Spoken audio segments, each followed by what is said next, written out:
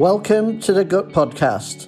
On the paper, a faecal microbiota signature with high specificity for pancreatic cancer, published in paper copy in Gut in July 2022.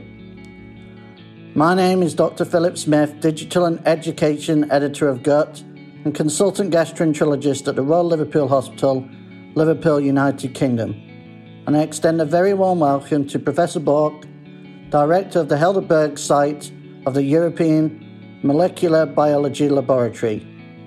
Professor Bork is one of the senior authors on this excellent paper. Professor Bork, thank you so much for joining me today to do this podcast, and congratulations to you and your co-authors on this excellent paper. Firstly, could I ask you to explain the background to your study and why researching this area is so important?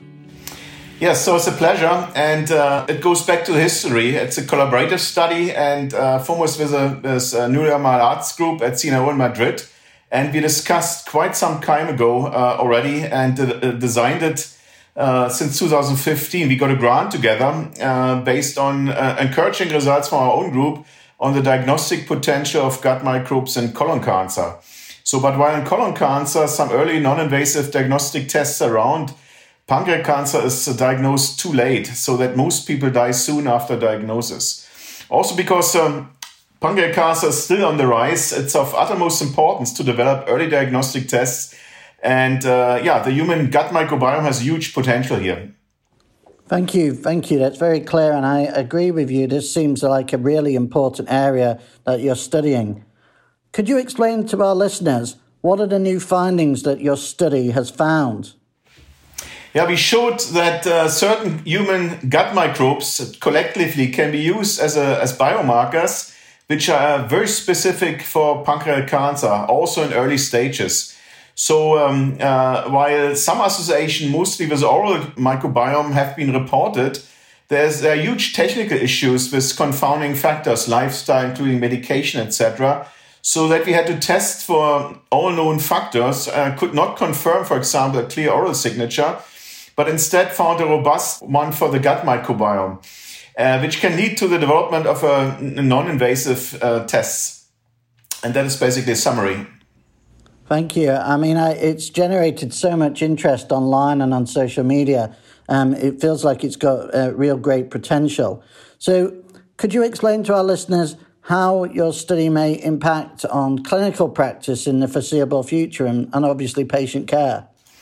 Yeah, so here it's about expectation management. So I'm a scientist, this is a scientific study, and there's still lots of work ahead before a non-invasive test can be rolled out. So first, one has to confirm the finding in geographically diverse areas. And here we are progressing already, just published together with Japanese colleagues who could confirm a signal beyond Europe, which is a good starting point. Second, one has to enlarge the size of the population studies. We had only a couple of hundred people here to ensure the robustness, and also put more emphasis on the early stages, which are very tricky to get in pancreatic cancer. As I mentioned before, it's very difficult to detect. Also, it's a rather rare disease, so early detection will take some time, but progress is here too. So we're collecting now cohorts for exactly this. And finally, one needs to develop a fast and cheap certified non-invasive stool test, as our sensitive methods based on metagenomics, so what we published on, so it's environmental sequencing, are still pretty pricey. So one has to be realistic about the economy of the whole thing. And that analysis takes also time. So it needs to be validated in a robust commercial setting. But if this is sort of done, maybe in a few years, then I see it can be rolled out to even resident physicians to be collected by diagnostics companies. So it can have indeed an impact. Absolutely. I mean, as a clinician myself, it seems really very exciting where it could be in a few years' time. Could you therefore just explain, and you have already partly, how this study may impact on research priorities in the foreseeable future? Yeah, so just one step back. So after the initial hype on the gut microbiome or the human microbiome in general as biomarkers, so tons of reports have been published in the last 15 years associating mostly gut microbiota with disease. But now the field is kind of consolidating. So many of these associations of the early one turned out to be confounded by other factors, so actually not really true, or are for other reasons not suitable for proper commercial diagnostics. So I see our finding as an encouragement also for ourselves, but also for others, that with a new generation of bioinformatics tools, for example, to control for these confounding effects and improve technologies, it's worth continue to look for human gut microbiome biomarkers, not only for disease, there are other constellations as well.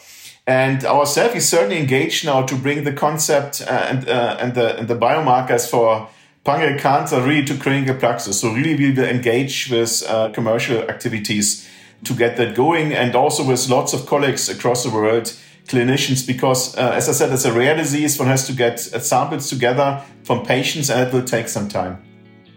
Well, it's clear to me, and I'm sure to many other people, Professor Buck, that you and your co-authors are doing some fantastic work. Thank you once again for doing this podcast today. Congratulations on your fantastic paper being published in Gut. To our listeners, if you want to read the paper, click on the link underneath this podcast. And of course, please join us again in the future for future Gut podcasts.